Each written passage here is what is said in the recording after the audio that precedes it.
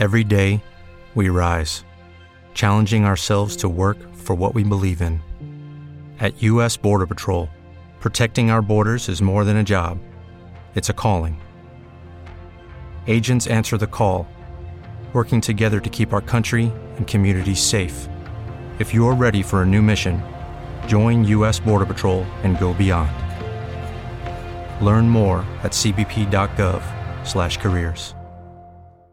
Great to catch up with the South Australian Greens energy spokesman, Robert Sims. Robert, how are you today? Good, thank you. Ricky, how are you? Good, and we were also intrigued by your press release calling for, look, I'm paraphrasing here, resurrecting ETSA. Walk us through what it is that Greens want to achieve and why. So what we're calling for is a commission of inquiry to look into reviving ETSA. You know, the Labor government, when they came to power, had promised to have a commission of inquiry into returning our transport, public transport, trains and trams back into public hands. Well, they didn't proceed with that in the end. And so what we're saying is why not use the money that you would have spent on that inquiry into having one into bringing back ETSA and returning our electricity back to public hands? Because we know that since ETSA was privatised decades ago now, we've seen huge increases in electricity prices. And according to the federal budget that was released earlier this week, electricity prices are going to go up 50% across the country. And that's just going to be too much for South Australian families that are already struggling during this cost of living crisis. Well, I noticed that South Australian Energy Minister Tom Koutsantonis shared on his social media during Friday, where I think he was at a meeting to do with the energy regulator, that the international price of coal was a big reason for the big spike in prices predicted in the federal budget. Do you agree with that analysis?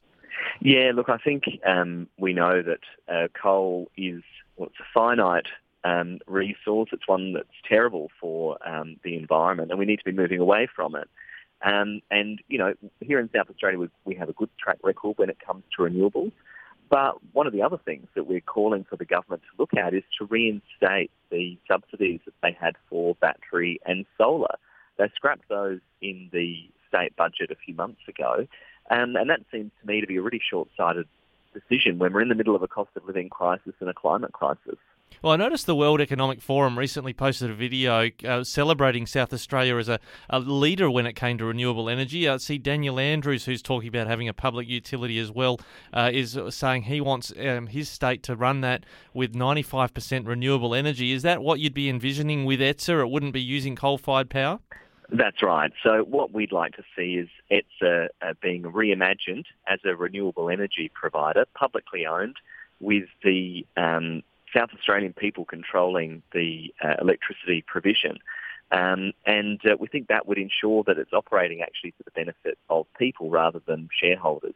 Well, I noticed that during the election campaign, Peter Malinauskas, I thought he said they were going to establish some sort of public utility when it came to green hydrogen. Has that gone by the wayside, or am I remembering incorrectly? No, I think you're right on that. They are wanting to invest in green hydrogen and make that happen. I mean, we're coming to the last sitting days of the year, the parliamentary year. We haven't seen any legislation around that yet.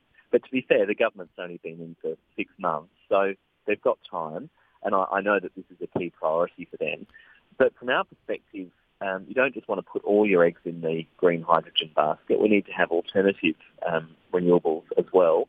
And fundamentally, we don't want to see all of so much of our power supply in South Australia being dominated by private providers. And that's why reimagining ETSA is, I think, such a good idea. And these are the sorts of things that this Commission of Inquiry could look at, whether the government to give it the green light. Now, that Commission of Inquiry you're talking about is you want to get the government to repurpose what it was going to spend on public transport inquiries for this inquiry instead. But are you looking at doing something in the Parliament if you can't get that inquiry up, like a committee or something like that?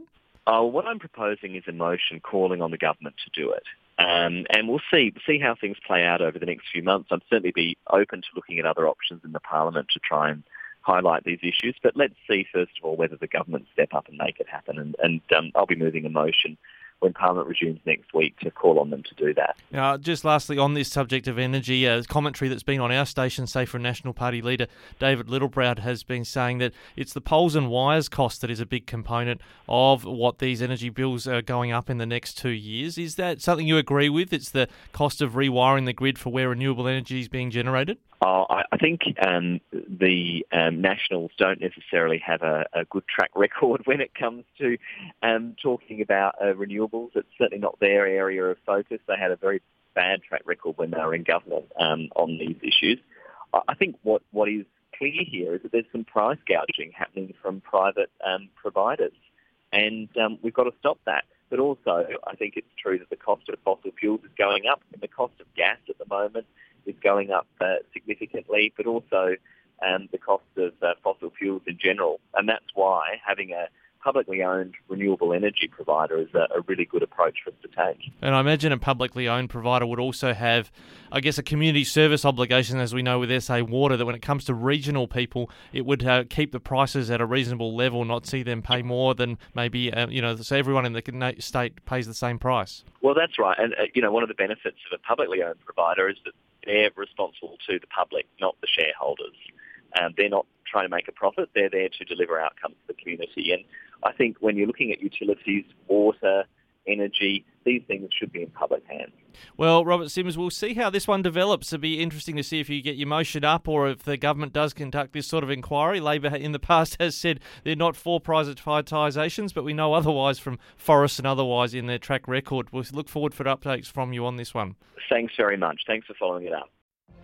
What if you could have a career where the opportunities are as vast as our nation, where it's not about mission statements, but a shared mission? At U.S. Customs and Border Protection, we go beyond to protect more than borders. From ship to shore, air to ground, cities to local communities, CBP agents and officers are keeping people safe. Join U.S. Customs and Border Protection and go beyond for something far greater than yourself. Learn more at cbp.gov/careers.